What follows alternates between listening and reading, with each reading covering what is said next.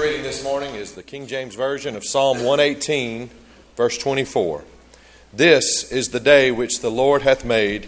We will rejoice and be glad in it.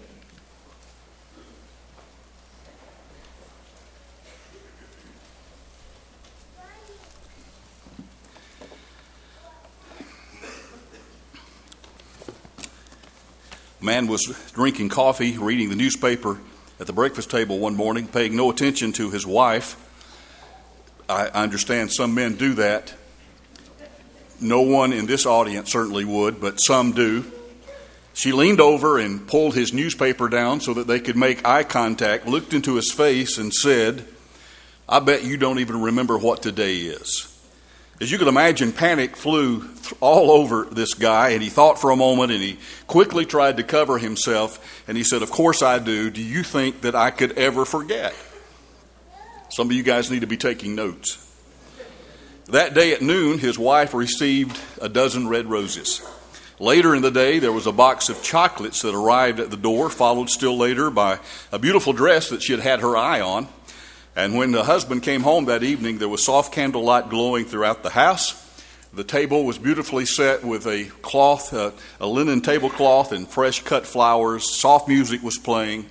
His wife was dressed to the nines. They had a romantic meal unlike anything that they had had in quite some time. Afterwards, she came over, gave her husband a wonderful kiss, and said, "Sweetheart, I want you to know that this is the best Groundhog Day I've ever had." Some of us are better than others at remembering special days. But David, in the psalm that Izzy just read, says that there is one day that every one of us ought to remember. It ought to be a very special day. And he said that day is today. I want you to know this morning that it's possible to live 365 days a year without having a bad day. If you can just learn to do what David said in this text, if you can stand in the light of God's presence and in the light of his guidance. I'll remind you one of David's own Psalms in Psalm 119, 105, "Thy word is a lamp unto my feet and a light unto my path." If you and I are willing to live in the will of God, if we're willing to exist each day in the light of God's guidance and his presence, we can make every day a great day. That's what the psalmist said, and so I'm going to take his word for it. And I'm going to be talking about this morning. We want to look at a couple of ways that we can apply that principle to our lives this morning. And because of the limitation of time, we're going to save two for tonight.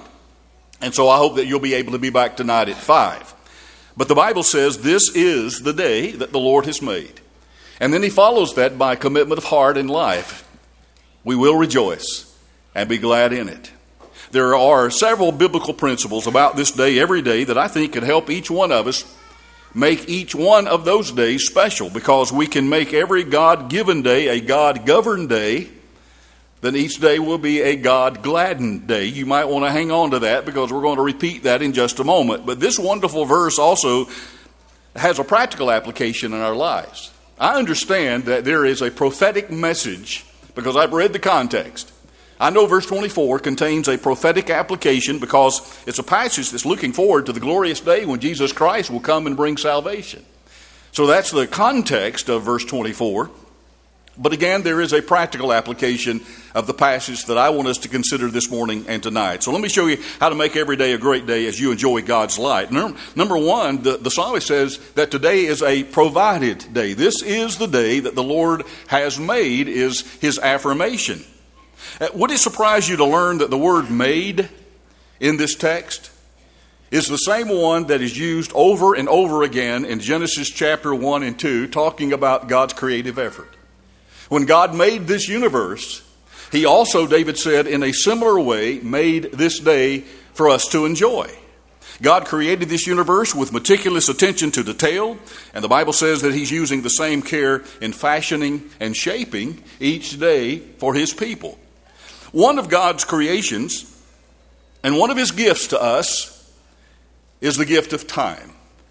Now, I know I'm not the first one to have introduced that idea to you. We all understand, if we have any sense about us at all, that time really is a gift that God blesses us with.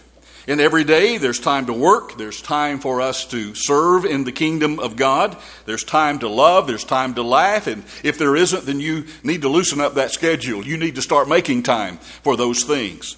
But like any gift, the value that we receive from time that is allotted to us is totally up to us. Each one must use our own discretion about how we're going to use the increments of time that God has blessed us with each day. So today is a gift from God. It's what the psalmist wants us to know. And because it's God's gift, that means that we're stewards of it. Like everything else that God has blessed us with, even our financial assets. God has blessed us with those things, and we are stewards, and He commands that we be faithful in our stewardship of our financial blessings, but also of our time. The Bible teaches that when we stand before Jesus Christ in judgment, that we're going to give an account of every day that we've lived, of how we've used our time, whether we've used it wisely or whether we have used it unwisely. So there are 24 hours in a day. That's 1,440 minutes or 86,400 seconds in every day. And all people, both kings and commoners, have the same amount of time in each day. The only difference is how people choose to use that time. And that's one of the things that I want us to think about together this morning, how we're using each day. Is it a great day, or is it an average day, or is it a mediocre day because of how we're using our time? I read about a man and I read this online, so it's got to be true. I read about a man who had a $7 million watch crafted for him by Swiss watchmakers. $7 million. It's hard enough for me to imagine someone wearing a $7,000 watch, but and I can't imagine how much gold and silver and precious stones and intricate workmanship has to go into a watch to make it worth $7 million. I do know this, when I read the story, I had to laugh because I thought the guy who wears a $7 million watch has no more time, no less time than the fellow who has a $12 watch from Walmart. We all have the same amount of time to use every day. So time is one of the very few areas of life where every one of us is on equal footing, the great and the small alike. And the Lord has made and given you this day for your use, for your blessing, and for His glory. How would we spend, and here's a question I don't want you to think about and then move on. I want you to really to ponder on this, especially sometime when you've got more time to think about it. How would you spend this day? April 14th, how would you spend this day if you knew with absolute certainty the Lord was coming back tomorrow? Would you change your plans? Would you do something different? Whatever your answer to that question is, as theoretical as the question might be, if you knew the Lord was coming back, how would you spend a day? The response would be, get at it. That's how you ought to use this day. You ought to live every day as if you were expecting the Lord to come back or maybe to call you home. But whichever way, we need to live our lives as if this is the last day of our lives.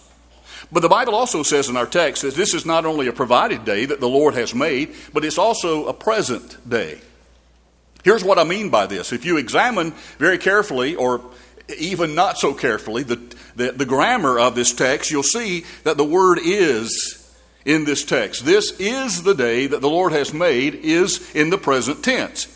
And so that means that the psalmist isn't looking back to the past. He isn't looking ahead to the future. His focus is on the present day that lies before us right now. And so that's what he's asking us to do. He says, I want you to focus.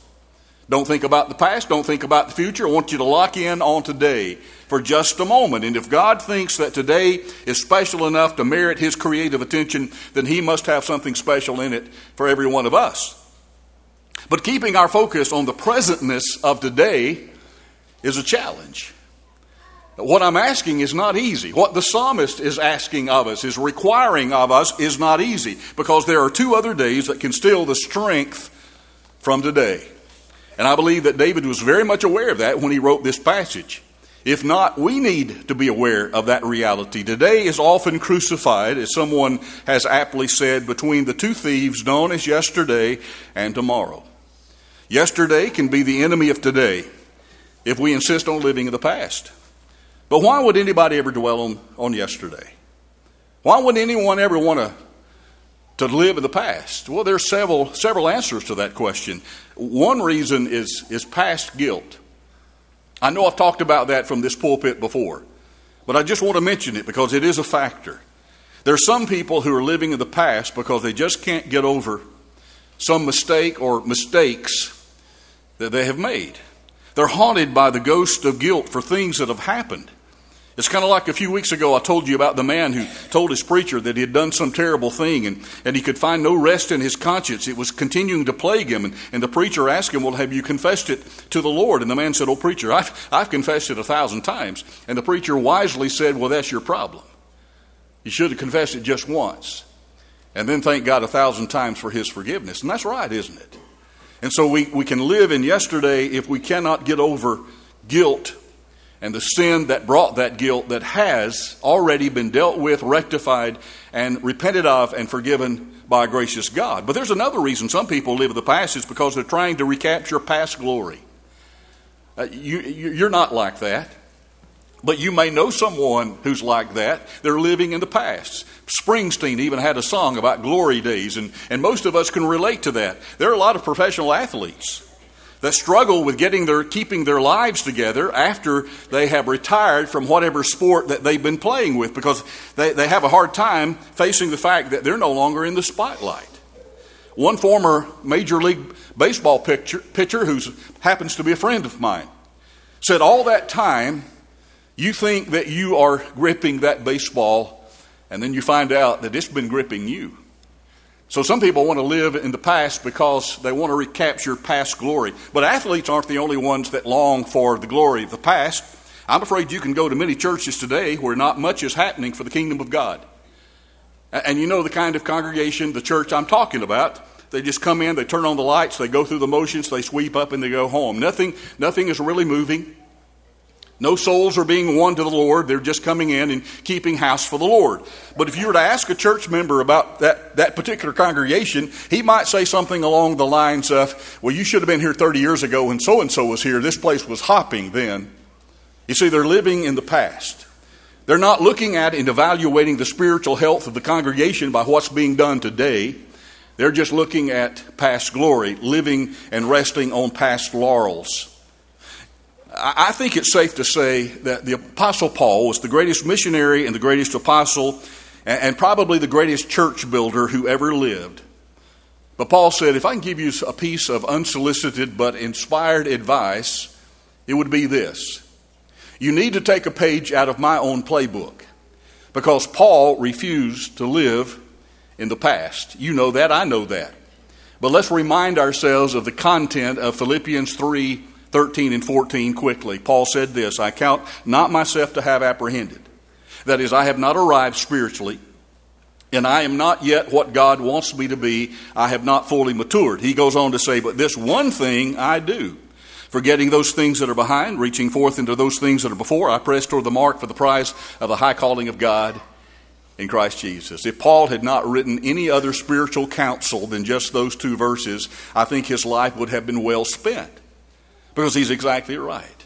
We cannot live in the past. Many of the things that we've done may be great, they may be wonderful, but I remind you, those are yesterday's victories.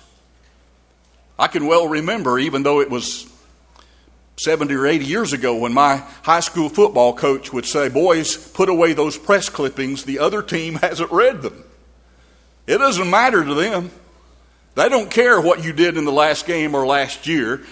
What we're interested in, and the psalmist certainly agrees, is what you're doing today.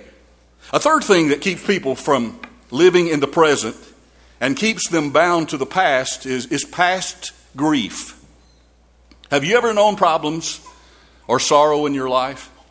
Are there heartaches that you've endured? I think I know the answer to that question, because we're like everybody else. Everybody has suffered. Everybody's had problems. They're dealing with difficulties. Jesus acknowledged that reality in John 16:33. And so these things are absolutely real. And it would be foolish to try to deny the problem areas in the lives of every one of us. But you don't need to deny their reality to make up your mind that you're going to stop licking your wounds and you're going to stop feeling sorry for yourself. Past grief will not heal your heart. It will only tie you to yesterday so that you cannot effectively deal with the challenges of today. I believe that's one of the reasons why Psalm 118:24 is in our Bible. Here's another thing. Past grudges are yet another reason why some people cannot enjoy the today that God has given to every one of us. Have you been mistreated? I've never met anyone who hasn't been wronged. And I emphasize, who has not been wronged somewhere along the way. Everybody knows what it's like to suffer some injustice. Don't drag a heavy load of resentment from yesterday into today. Because resentment and grudges only weigh down the person who's trying to carry those. There's no quicker way to poison today than to infect it with bitter poison from a yesterday's hurt. I think that's a part of what the psalmist wants us to know. Also, tomorrow, not just yesterday, but tomorrow can be a thief of today. Other people fail to enjoy today because they're living in anticipation or maybe in dread of tomorrow. Some of you know exactly what I'm talking about. I read about a psychologist who asked 3,000 people this question: what do you have to look forward to in your life? And he was kind of surprised to learn that 94% of the people who responded said that they were enduring today while anticipating tomorrow. Just doing what we can to survive today, looking forward to tomorrow. Kind of reminds me of a statement that I heard one time that says, even the worst of golfers think that things will get better on the back nine. You know, I mean, we're just putting up with the circumstances now, anticipating that it will be better tomorrow. The sad thing is that while people like that are waiting for tomorrow, they're missing out on today.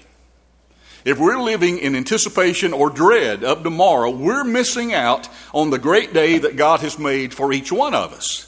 Now, there's nothing wrong with having hope and making plans and having optimism for the future. In fact, there's a lot to commend those things. But if your hopes for what happens tomorrow make today seem like drudgery, then you're never going to fully understand what it means to rejoice and be glad in today. You cannot do that while focused on yesterday or today. The real problem is that many people's hope for tomorrow is based on not on God's promises and God's presence in their lives, but on wishful thinking, on foolish dreams. Allow me to illustrate. Millions of people in this country play the lottery, thinking that if they play today, then they will get lucky and win it big tomorrow. In fact, almost all of our state governments sponsor and vigorously promote that cruel game of what I call no chance. It's not a game of chance, folks. It's really a game of no chance that separates the weak and the greedy from money that they cannot afford to lose. And yet people are doing that in anticipation that maybe tomorrow I'll hit it big and things will get better. And the message with all the commercials that I see about lotteries and gambling and such is obvious. Don't forget to buy that lottery ticket or you might miss out on tomorrow. Listen, if you've got some money that you want to throw away, I can tell you where you can invest that in kingdom matters that will last eternity. Do not throw your money away. But you see why people are motivated to do that, anticipating that tomorrow will be better. Some people are waiting for tomorrow in anticipation, but there are others who are worrying about tomorrow with abject dread. And that's a terrible way to live. I don't think you have to be a professional clinical psychologist to agree with that statement. Our Lord warned against that. You remember in the middle of the Sermon on the Mount in Matthew chapter 6:34 is where he said, "Take therefore no thought for the morrow shall take thought for the things of itself. Sufficient unto the day is the evil thereof." Live your life in day-tight compartments is the Lord's counsel. And he was talking to his disciples then, but I think he's probably even more pointedly talking to his disciples in 2019, because we need to hear that message probably more than the first century disciples did.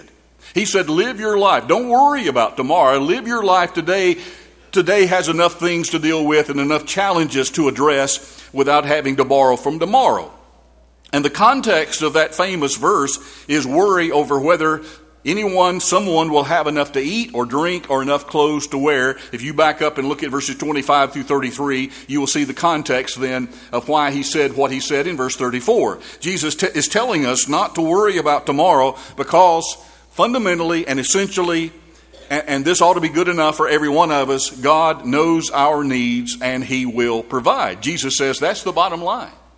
And if you trust that God will take care of you, then you're not going to spend today worrying about things. But there's another good reason for not worrying about tomorrow. God has, and I kind of had to labor a little bit to get the right word here. I hope I've chosen the right one. He has a very delicate ecology for the soul. There's a balance that God is trying to accomplish in our lives. He allows enough difficulty in every day so that we will come to Him and lean on Him and learn dependence on Him. And then He gives us enough strength and equips us to be able to meet that difficulty. I believe that with all my heart. Now, please don't miss that. God allows the difficulty so that we might see our need of Him, but He gives the strength so that we then can turn and know that we have been blessed by Him. That is an ecology of the soul. However, God only gives today's strength for today's needs. Or as Deuteronomy 33:25 says, as your days, so shall your strength be. God says, I'm going to measure out the strength that you need for today on a daily basis. Also, let's end with this thought. Worrying about yesterday or today is a terrible waste of time. Think about it this way. Worry does not take the sorrow out of tomorrow. It only takes the strength out of today. And that's because today is the only day that we have in which to worry. I believe that was a part of what the psalmist was communicating to us. A man was trying to encourage his friend not to be such a worrywart, so he said to him, worry is just a waste of time. After all, 90% of the things that people worry about never happen. And the worrier said, aha, that proves that worry works. No, he had missed the point. As Christians, watch this carefully, church. As Christians, we are commanded in Scripture not to worry. It is not a request, it's a requirement. The Lord said, I do not want you worried. And God meets us today with today's grace and with today's strength. And worry not only does not make us ready for tomorrow, in fact, it makes us unready, if there is such a word. It makes us unready for today. It will leach the strength from us because we're living in the past or living in the future. And we'll face the future out of breath because we've been fighting tomorrow's battles today with the strength of today for tomorrow's battles. I hope that makes some sense. You need to think about that one. But worry also pulls tomorrow's clouds over today's sunshine.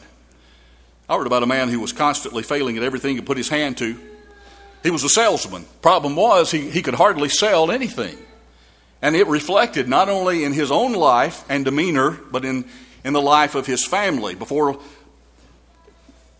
all of this happened to him, this guy was driving just an old clunker car, and his wife wore a perpetual haggard, worried look. His kids were making poor grades at school. They lived on the wrong side of the tracks. But then all of a sudden something happened to that guy. And he began to smile and stand up straight. And he began to have a positive attitude about life. And people saw the transformation in this guy and wondered what would happen. So before long, he was driving a shiny new car, and his wife had fixed herself up and looked attractive. His kids were making good grades down at school. He'd moved his family into a new home in an upscale neighborhood. And so understandably, one of his closest friends came to him and said, what happened to you? I've never seen such a transformation in my life. And the man replied, you know how I used to worry about everything. I was so worried that I couldn't do my job. And I don't worry anymore. And his friend said, well, how did you do that? And he said, I found a firm of professional worriers. I just go down at the beginning of each day, I tell them my problems, and they do all my worrying for me, which allows me to go out and work. I am now freed up to be a really good salesman. And his friend said, does it work? And the man answered, of course it works. Look at me. I mean, look at the change it's made in me. And the friend wanted to know, but how much would something like that cost? I might want to try that. And the answer came back, it cost $1,000 a week. And his friend was taken aback. And he said, mercy. He said, how in the world are you going to pay that? And the man's response was, that's their worry. How would you like to have someone do your worrying for you? I'm here to announce to you this morning, as emphatically as I know how, that there is someone that is willing to do that. And not for $1,000 a week. He's willing to offer that kind of life to you for free. And his name is Jesus. Here's what he said.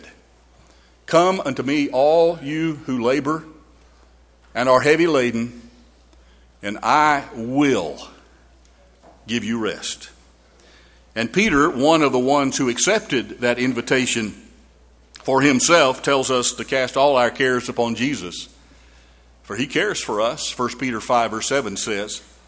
And that's because yesterday is a canceled check, tomorrow is a promissory note. Today, folks, is all the cash that we have, and we need to learn to spend it well. Someone has said it this way, yesterday is history, tomorrow is mystery, today is a gift from God, and that's why they call it the present. I believe that's right. In 2 Corinthians 6 and verse 2, Paul has been writing, of course, his second letter to the Corinthian Christians. In chapter 5, verse 10, he's reminded those Christians of the fact that every one of us is going to someday stand before the judgment seat of Christ.